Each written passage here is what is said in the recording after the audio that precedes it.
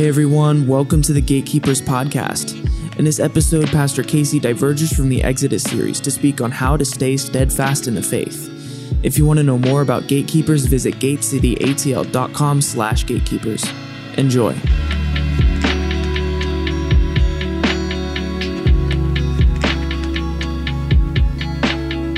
Paul, at the end of his life, would write in 2 Timothy that he's literally writing to Timothy, and this is what he says. He goes, I have run my race. I have fought the good fight. I have kept the faith. And he goes, because of that, there is a crown laid up for me in the future, a crown of righteousness.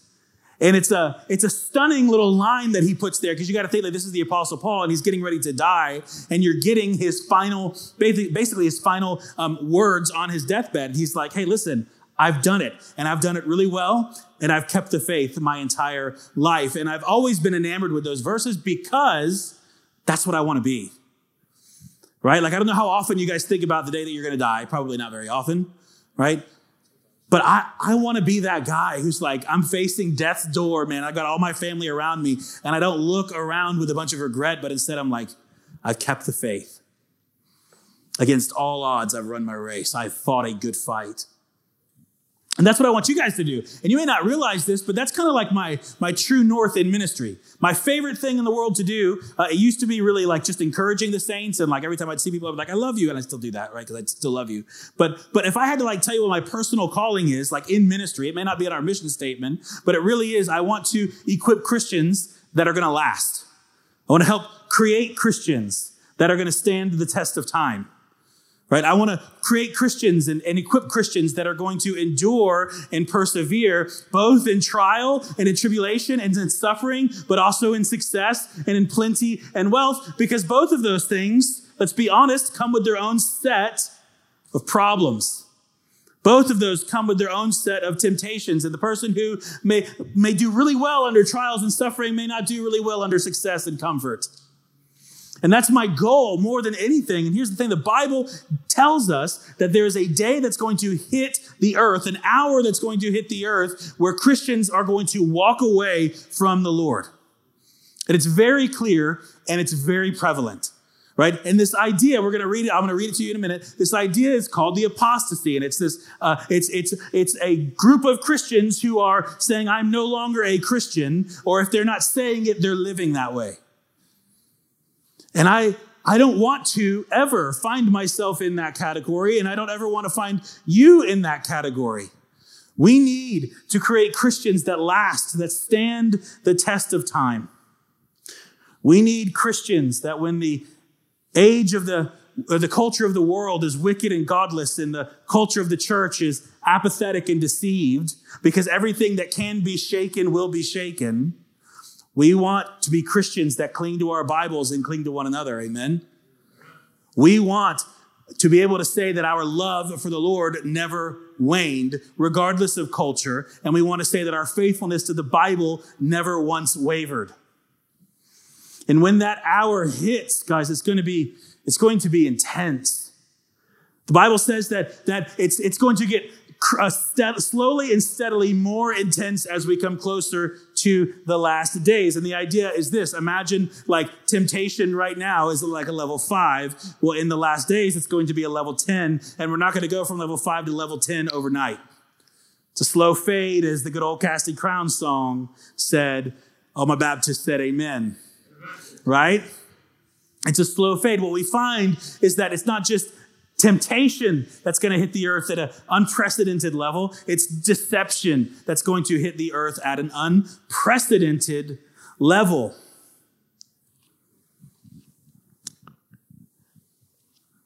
This idea of the apostasy, it comes almost in two forms, typically. What you'll find in the Bible is it speaks to two different forms of walking away from the Lord. The first would be renouncing, and the second would be exchanging.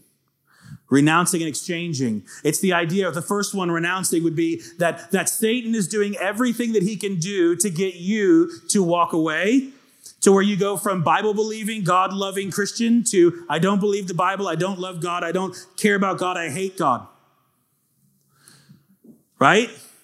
That's renouncing. I was a Christian. I am no longer a Christian. That's renouncing. Exchanging is a little bit trickier, and exchanging is actually where it gets a little hard to navigate, because exchanging is, I'm going to keep the banner of Christian over top. I'm going to keep the banner of Christian on my church sign, but I'm going to exchange the parts of the Bible that I don't like.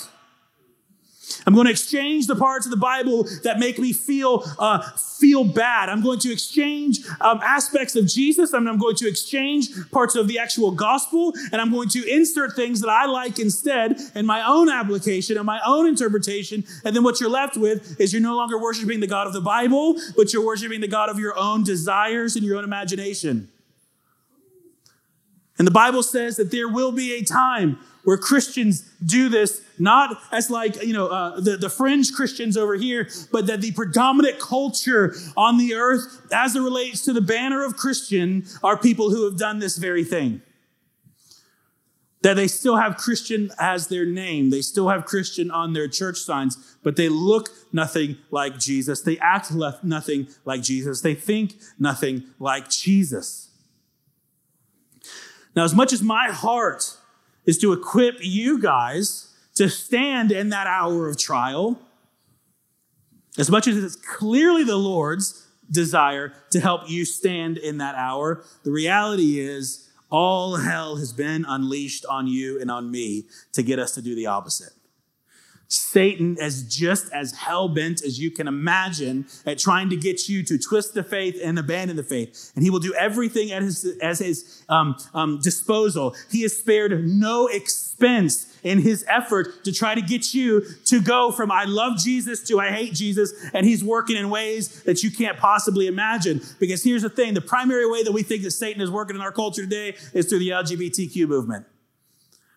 I'm just telling you, that's what we think. We're like, oh, see, that's Satan. That's how he's going to get the Christians. And I'm just telling you, there are far more dangerous and far more subtle ways that he's coming after us, and we're not even prepared for it. And the Bible is so good because it actually spells out the way that he's going to do this. I'm really grateful for the word. Amen. Because it does. He spells it out in very clear lettering. And I'm going to give you, I got 6 of them. We're probably only going to get through 3, right? But the 3, I think, most important. Subtle ways that the enemy is going to get you to go from God-fearing, God-loving Christian to abandoning the faith. Now, I will tell you this, that there is a great debate that's happening in the church that's been happening for over several hundred years. Some of you, you're already starting to feel it right now in the room. And the debate is this. Well, if you can abandon the faith, were you ever really saved to begin with? Right? And I'll just tell you guys this. Here's the deal. There's 2 predominant theological camps. There's Calvinists and there's Arminian. Calvinists are wrong and Arminians are right. I'm just kidding. Just kidding. But I really am just kidding. I love both. But here's the idea. You don't hear about this idea, this concept of the great falling away. Maybe you guys do because you interact with me a lot. But I'm telling you right now, if you go Google it, go YouTube sermons on the great falling away, you're not going to see a whole lot about it. Neither camp likes to talk about it. The first camp doesn't like to talk about it because if they don't think it's a risk, if you were born again, you could never really fall away, then it's not a risk. And if it's not a risk, then why talk about it? Right? It's a moot point. There's better things to talk about, even though the Bible clearly talks about it. The second camp, who would say, yeah, actually, you can fall away. You can be a God-fearing, God-believing Christian, and you can walk away from the Lord according to Hebrews 6 and other passages. That camp doesn't want to talk about it because they're afraid that it's going to cause Christians to be in great fear and anxiety over their salvation. And I get that. And so what you'll find is that really people don't talk about this. But guys, when I tell you it's in the Bible, it's not in the Bible like a few verses. Okay. Who here believes in speaking in tongues? Who here thinks that's biblical? Okay. You got 5 verses. I've got at least a dozen gigantic passages that talk about the falling away. And we'll fight people tooth and nail on our 5 verses on tongues, but we won't touch this subject. And it's really, really important. As a matter of fact, who here's ever heard the term be sober-minded in the Bible? Are you guys familiar with any of this? The Bible says, this is really cool. I just happened to look this up on my own study. Check this out. 7 times in the New Testament, there's a command given for Christians to be sober-minded. 7 times. All 7 times, they are in conjunction with a teaching about the end of the age. Isn't that fascinating? All 7 times. It's either Paul or it's Peter, and he's talking about the hour that's coming. And he says, therefore be sober-minded, be clear, be calm, don't be drunk, right? And it's not just don't be drunk. That's one of the reasons you shouldn't be drunk. But it's be vigilant, be alert.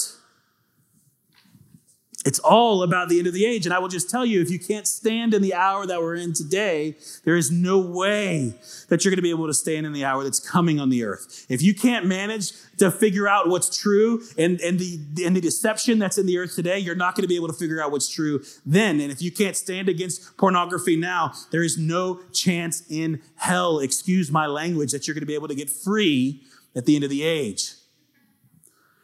And so, like retirement, a future day should affect how I live today, right? That's how we need to look at the end of the age. Right now, you and I were in training. And if we fail the test, there's probably a good chance we're going to fail at the end. And so we want to be really faithful. We want to be really sober-minded as we live today.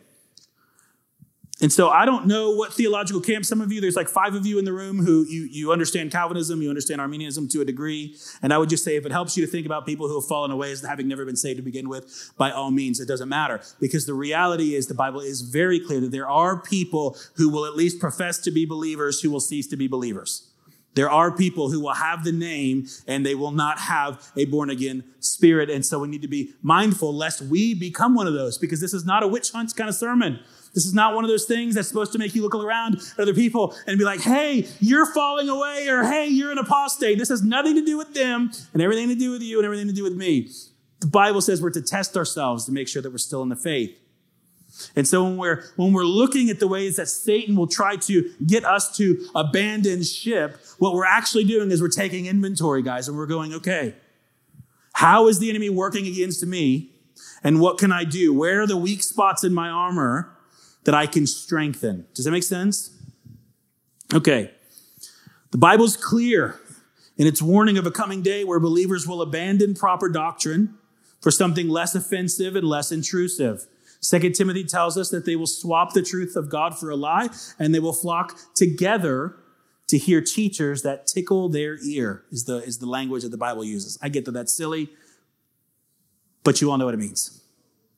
Let me read it.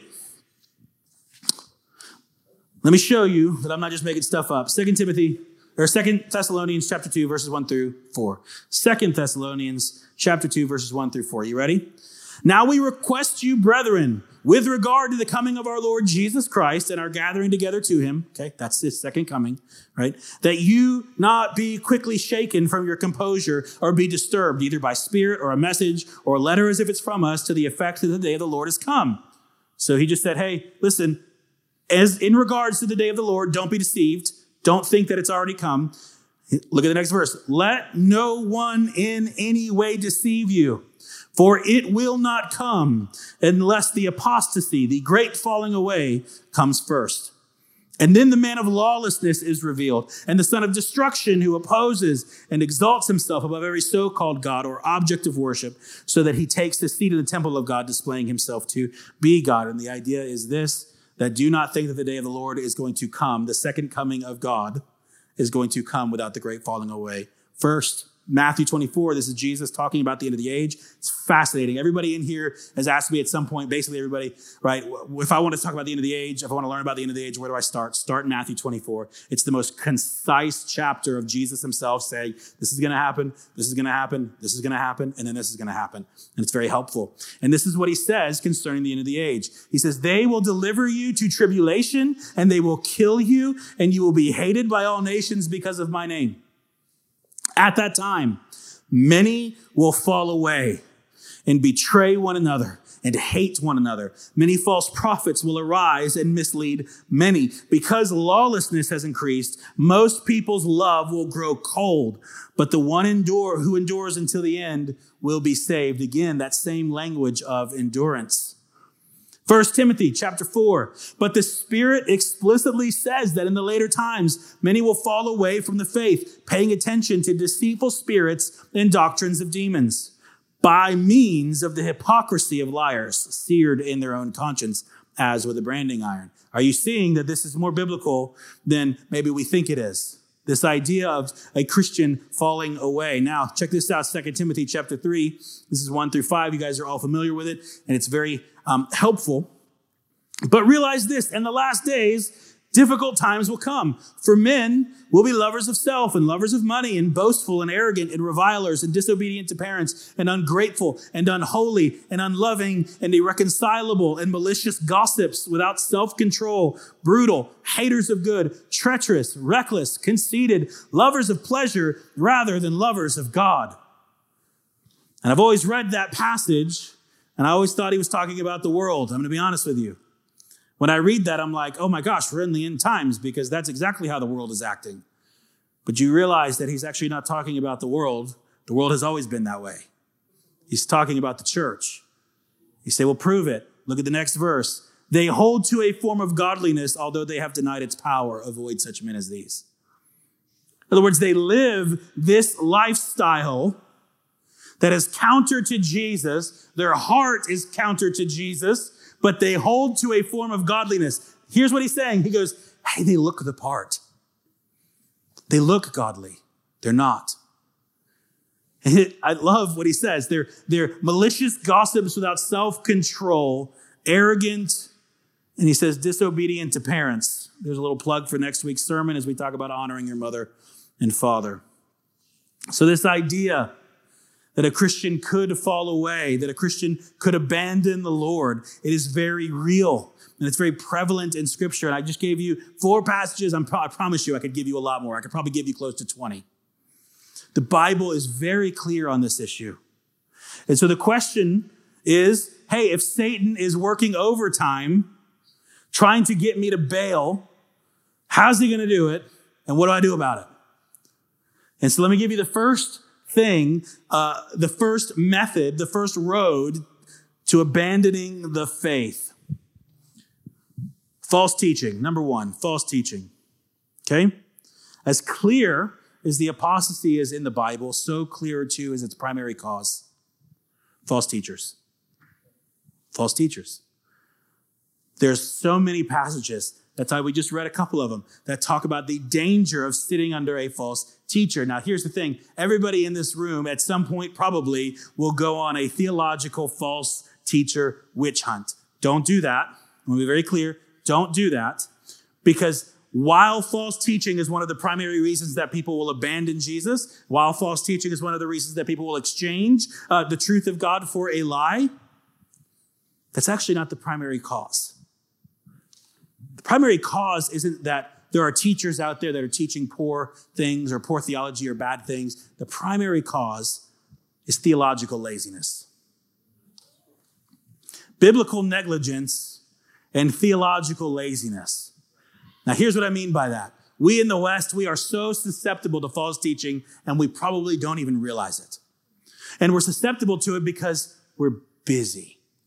Guys, our nation and the way that we operate, guys, we get so busy, you know what I'm talking about? Man, if you're like me, you guys aren't like me because you don't have kids, but one day you will, and you're probably still busy now. I've got little kids. I've got a wife. I've got a job. I've got responsibilities. I've got to take care of the house. I've got a lot of things that I have to do in any given day. And if I'm not careful, and if you're not careful, the thing that gets put on the back burner is our own study of the word, right?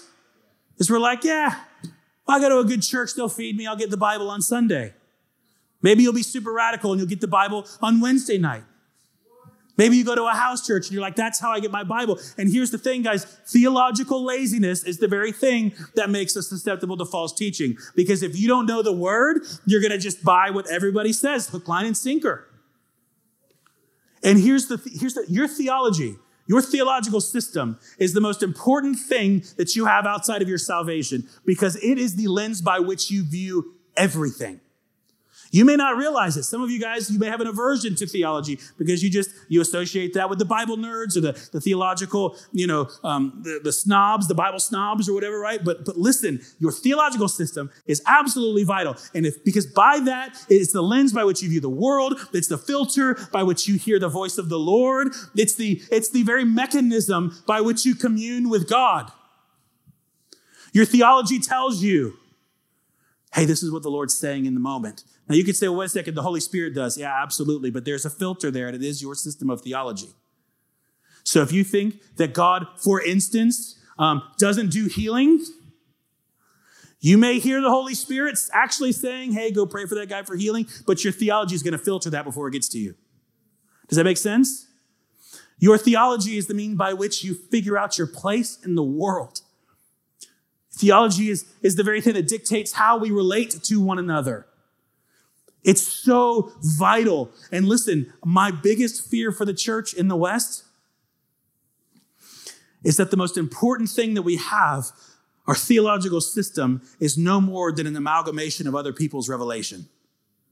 And what we've done is we've said, I like what that person said, I'm going to adopt that. I like what this person says, I'm going to adopt that. I like what the preacher says over here, I'm going to adopt that. And we form a theological system, and it isn't actually from reading the word. It's from listening to other teachers. And here's the thing about teachers. They're really good.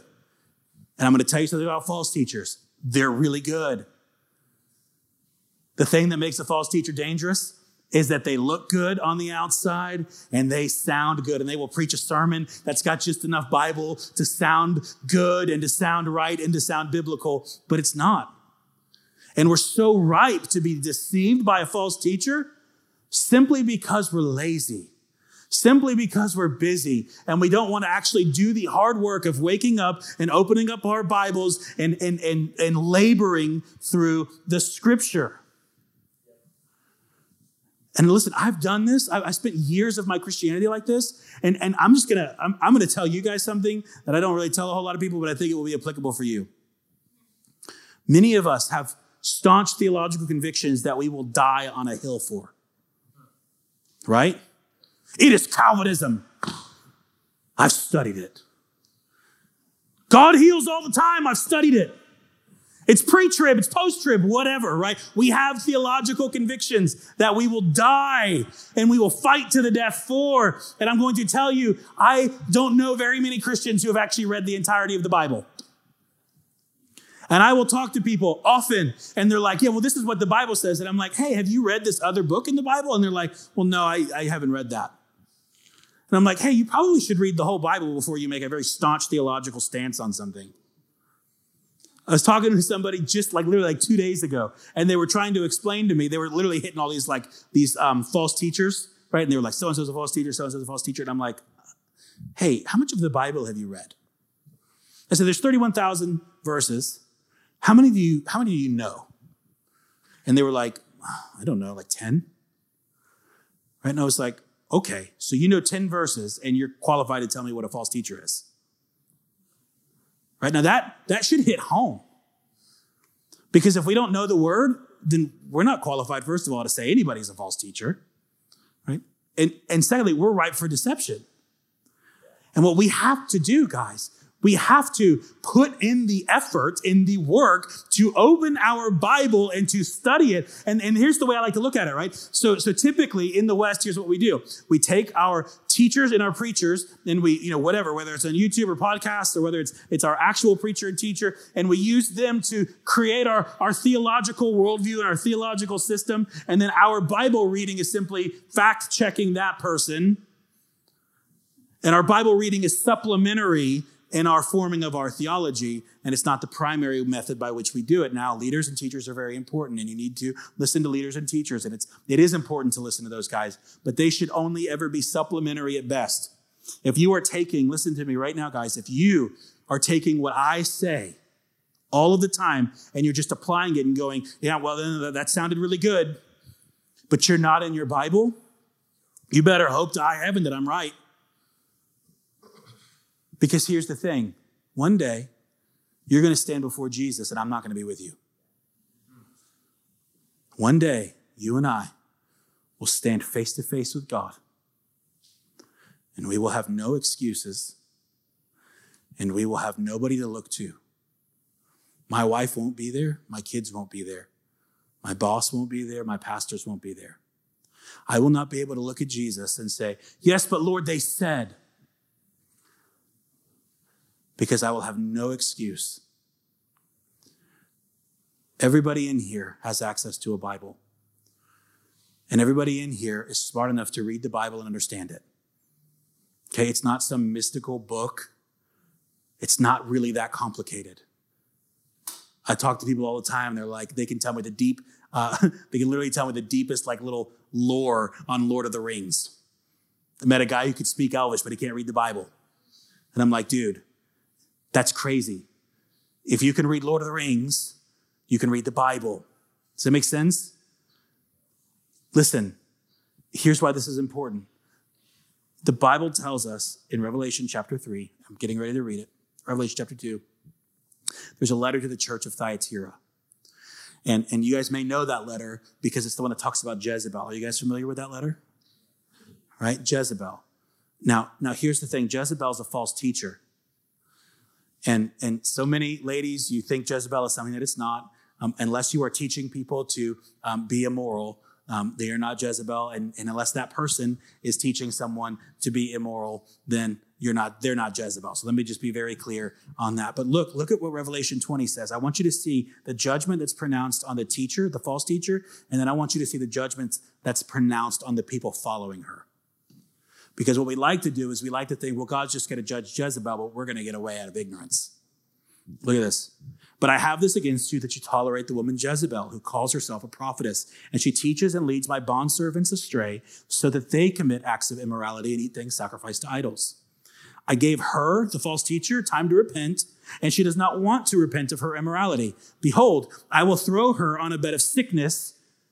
Now we're going to switch over to those who followed her, and those who commit adultery with her into great tribulation, unless they repent of her deeds.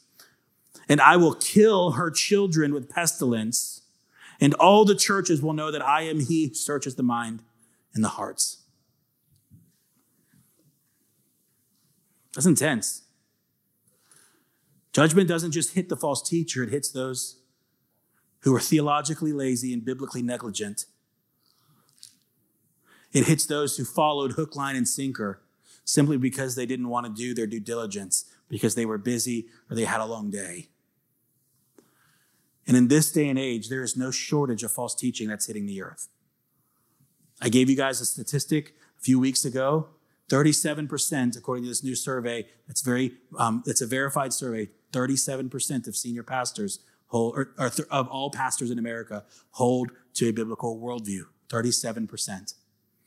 That means 37% would say that Jesus is the Son of God, that the Bible is inerrant, that Satan is real and not a symbol, that you can't earn your way into heaven, and that Jesus is a supreme being. That's horrifying. 37%. And if we do not get into the Word, if we do not labor and study ourselves, guys, there's no end to the manner in which we can be deceived.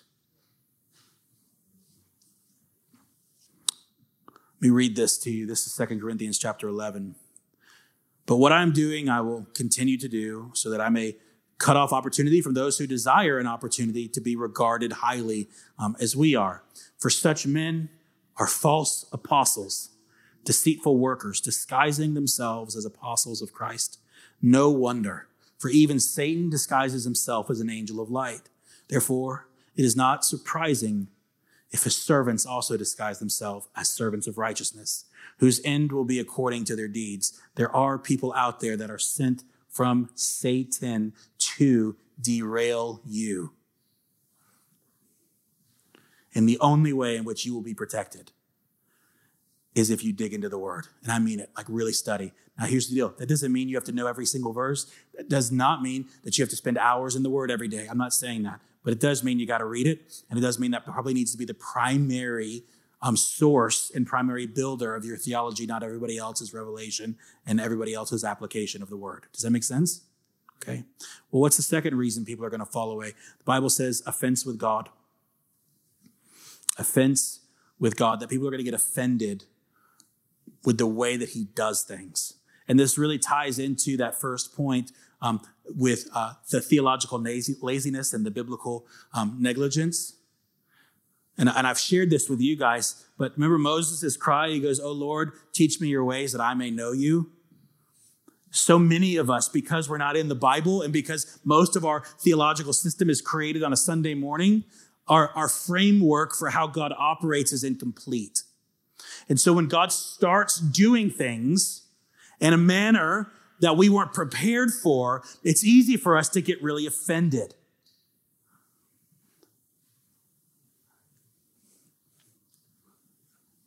Let me just give you this. There's a prominent theological camp out there that is hitting the churches today. And it's this, that God doesn't do judgment, that God doesn't do suffering. That those things are incompatible with a loving God. Now, I'm going to tell you right now, it's so prevalent that it's probably at a church that you've listened to their pastor or pastors, you've listened to their worship leaders. It's like super prevalent.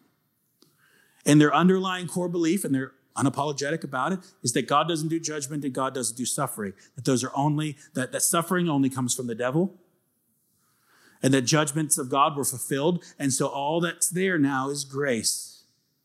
Now, just imagine for a second, this is you. Imagine you grew up in that church, but you didn't do the hard work and you didn't labor in the word. Imagine you didn't whip out your Bible more than Sunday morning. And your entire theological system was created by one teacher. And then you lose a loved one. What do you think that does for your faith? And then all of a sudden, judgments start hitting the earth.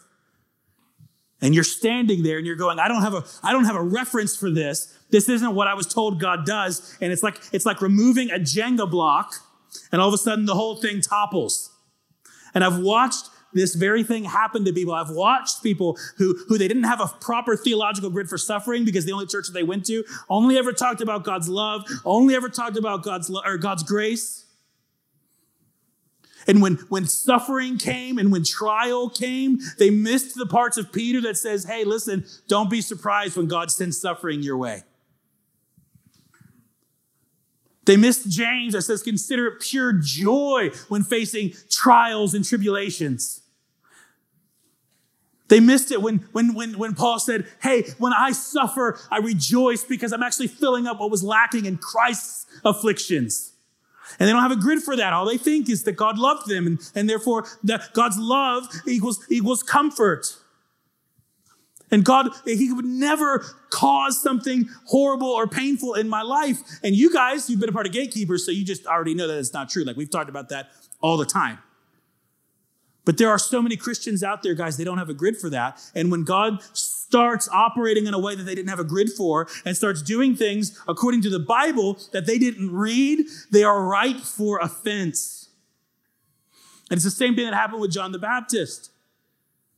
He didn't have the right grid for Jesus. Now, this is the forerunner, guys. This is like, we model a lot of things after John the Baptist around here. I'm on the John the Baptist bandwagon. I think he's awesome. But this is what he missed. He went out, he preached Jesus. He preached repentance. He said, the Lord is coming. But it didn't look like he thought it was going to look like. And I'm convinced that he messed up the first coming and the second coming as he was reading the Old Testament. And so he thought things were going to look like they're going to look like in the second coming when there's no more tears and Jerusalem comes out of heaven and it's like the millennial reign and everything's good. And he's looking at that and he's going, wait a second, this isn't how my life is going. And he stands up against Herod and he starts declaring Herod's own sinfulness and it lands him in jail and he's getting ready to lose his head. And he looks around and he's going, this isn't what I signed up for. This isn't what I have a reference for. I didn't think the Bible said this. Jesus, you were supposed to come back and you were supposed to establish your kingdom. I'm laying in jail getting ready to lose my head for this. And he gets offended with the Lord. This is the same guy that Jesus said there's no better human being on earth.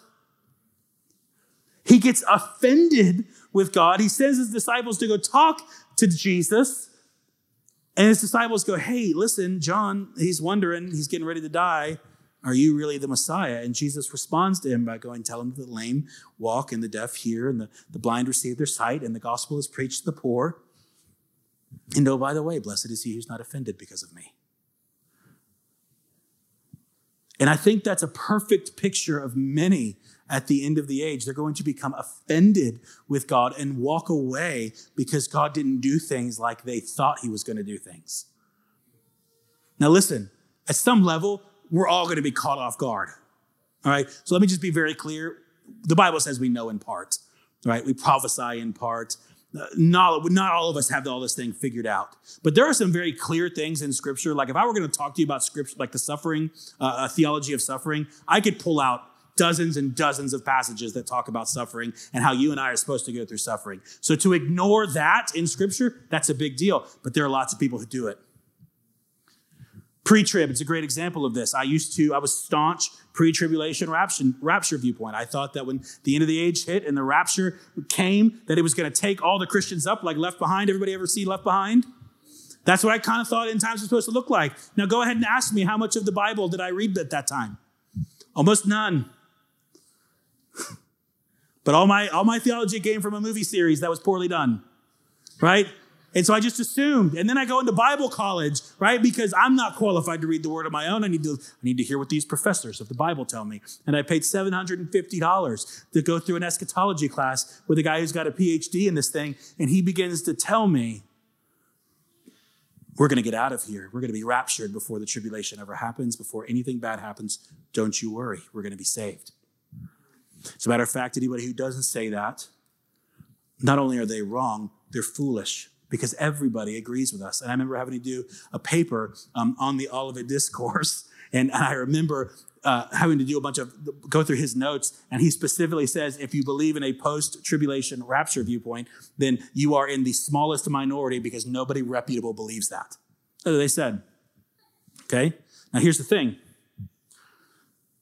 I was pretty convinced in this whole pre-tribulation rapture viewpoint. And then I come and I talk to Billy Humphrey and Jamie and all those guys, and they said, hey, let's just kind of re-examine our theology a little bit. Let's re-examine our eschatology. We want to make sure that we're doing things right. And I was prepared to refute them with all of my pre-trib Bible college nonsense, right? And you know what they said? They said, let's just open the Bible and see what it says. Let's go from there. And I was like, don't need the Bible to tell me what to believe. I know what I believe. Yeah, listen, some of you have been there. So they open up Matthew 24, and it says, at the end of the age, you'll see the abomination of desolation, and then tribulation will hit the earth in a manner that it's never hit before, and it will never hit again.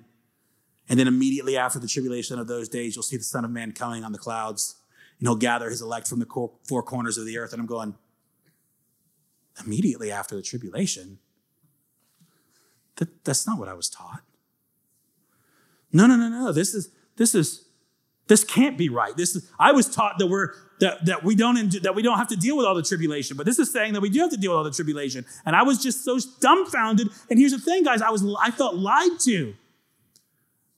I felt so lied to because the Bible's like not just abundantly clear in that aspect, it's abundantly clear in a lot of other things and I realized in that moment, oh my gosh, I believed something because I didn't study the Bible first on my own. I just bought what other people said, and I got offended. Now, luckily, I didn't get offended at the Lord, but there's a lot of people, when they find out that something they believe is a lie, they get offended with God and they bail.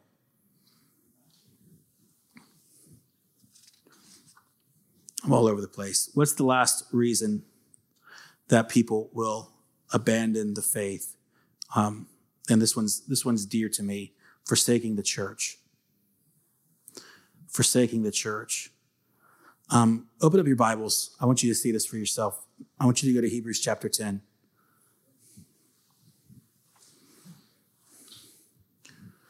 I want you to Hebrews chapter 10. I want you to turn to verse 24.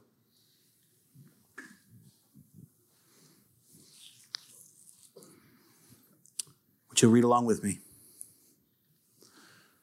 You guys see there's a page break. There's a little subheading in between that passage and one right underneath it.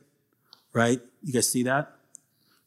Okay, ignore that. I hope you know at this point, those are not inspired by the Lord. We put them there so that we can kind of navigate the Bible a little bit better. But when Hebrews was written, that did not exist and verses did not exist.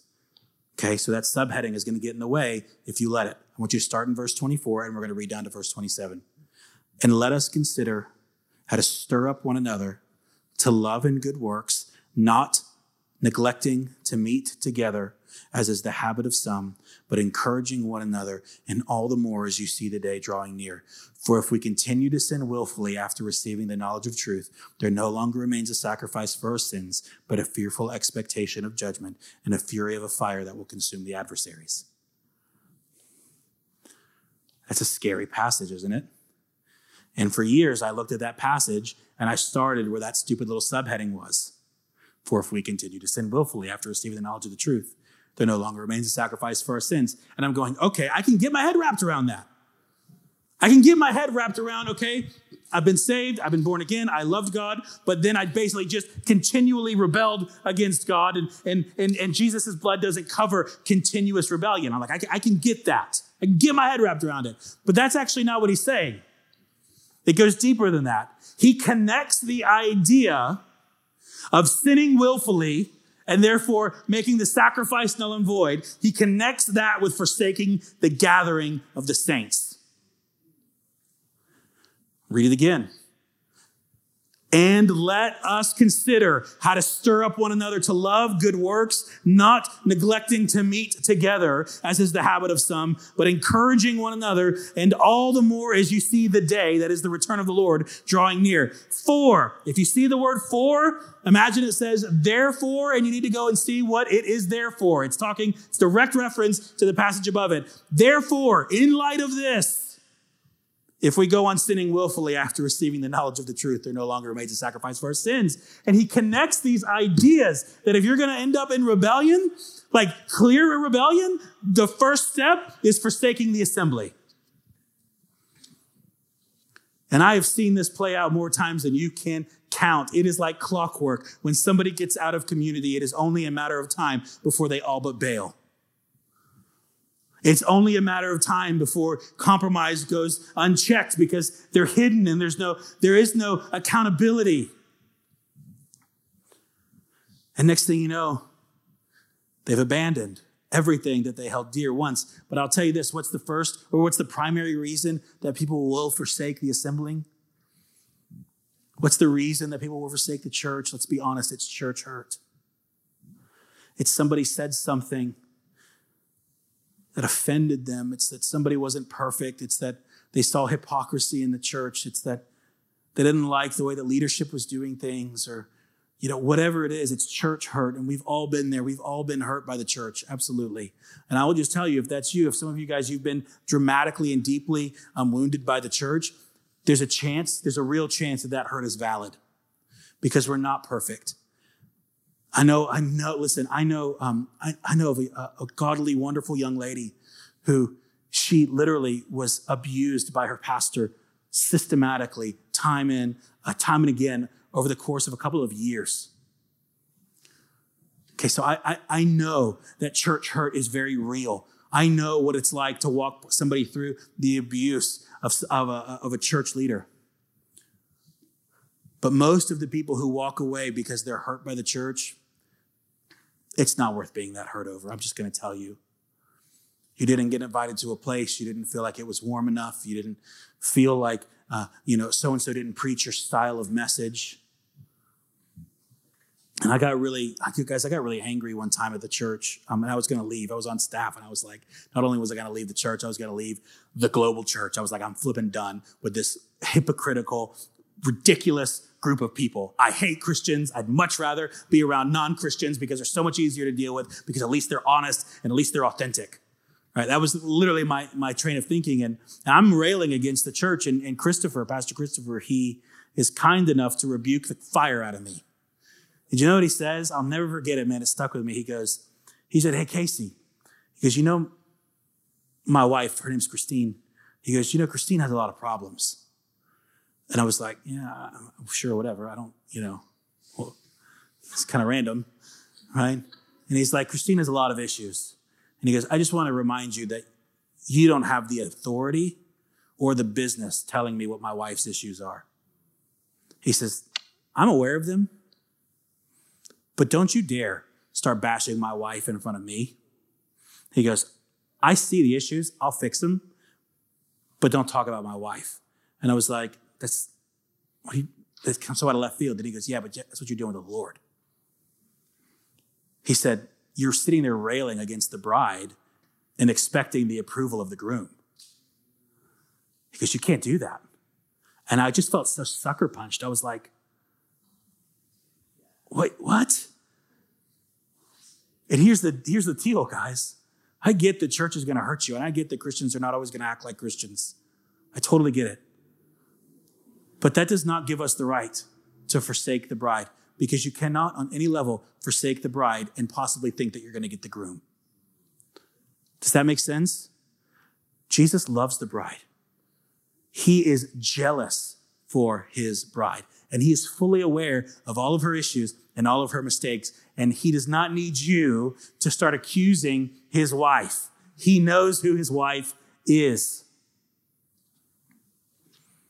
But that's where we can go, man. We can get angry, and we can get offended, and we can be hurt because the church said something or did something that we didn't like, or somebody in the church said something that we didn't like, and all of a sudden we bail on the Lord, or we bail on the church. And I'm going to tell you, if you can bail on the bride, it's only a matter of time before you will bail on the groom. It's just the way that it works.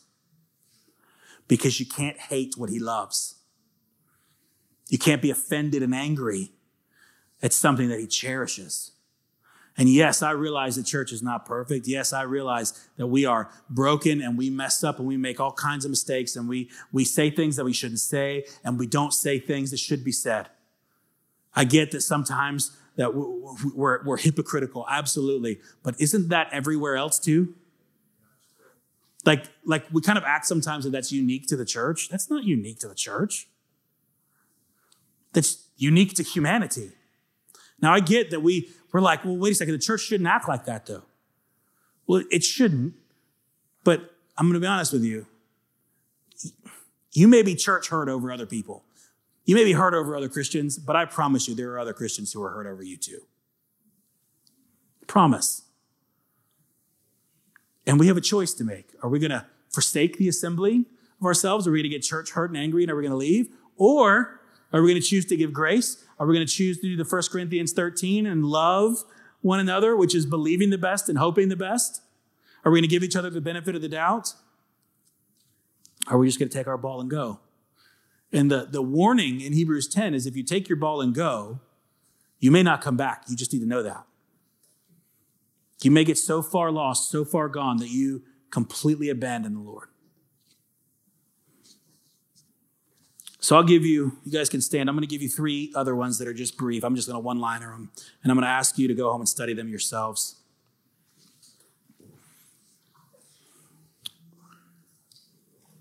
The first reason that people will abandon the Lord is due to false teaching. The second is due to offense with God, and the third is due to forsaking the church. And the fourth, fifth, and sixth is this: the deceitfulness of sin. Sin hardens the heart and erodes the faith. And if you leave your sin unchecked, it will harden your heart and it will erode your faith. But the fifth and the sixth reasons are found in the parable of the sower. And it's this: the deceitfulness of wealth, the cares of this life, and persecution due to the word. And so what I'd like you to do is I'd like you to go home, and I want you to meditate and chew on Matthew chapter 13 on your own. Okay? And I want you to ask the Lord, where are you at risk? Where is your armor weak? Where are these strategies at play in your life coming against you so that you can strengthen them?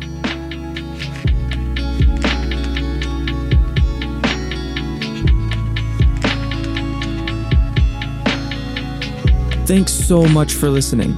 We hope that this message ministered to you and that the Lord met you. You can follow us on Instagram at GatekeepersATL. We'll see you in the next episode.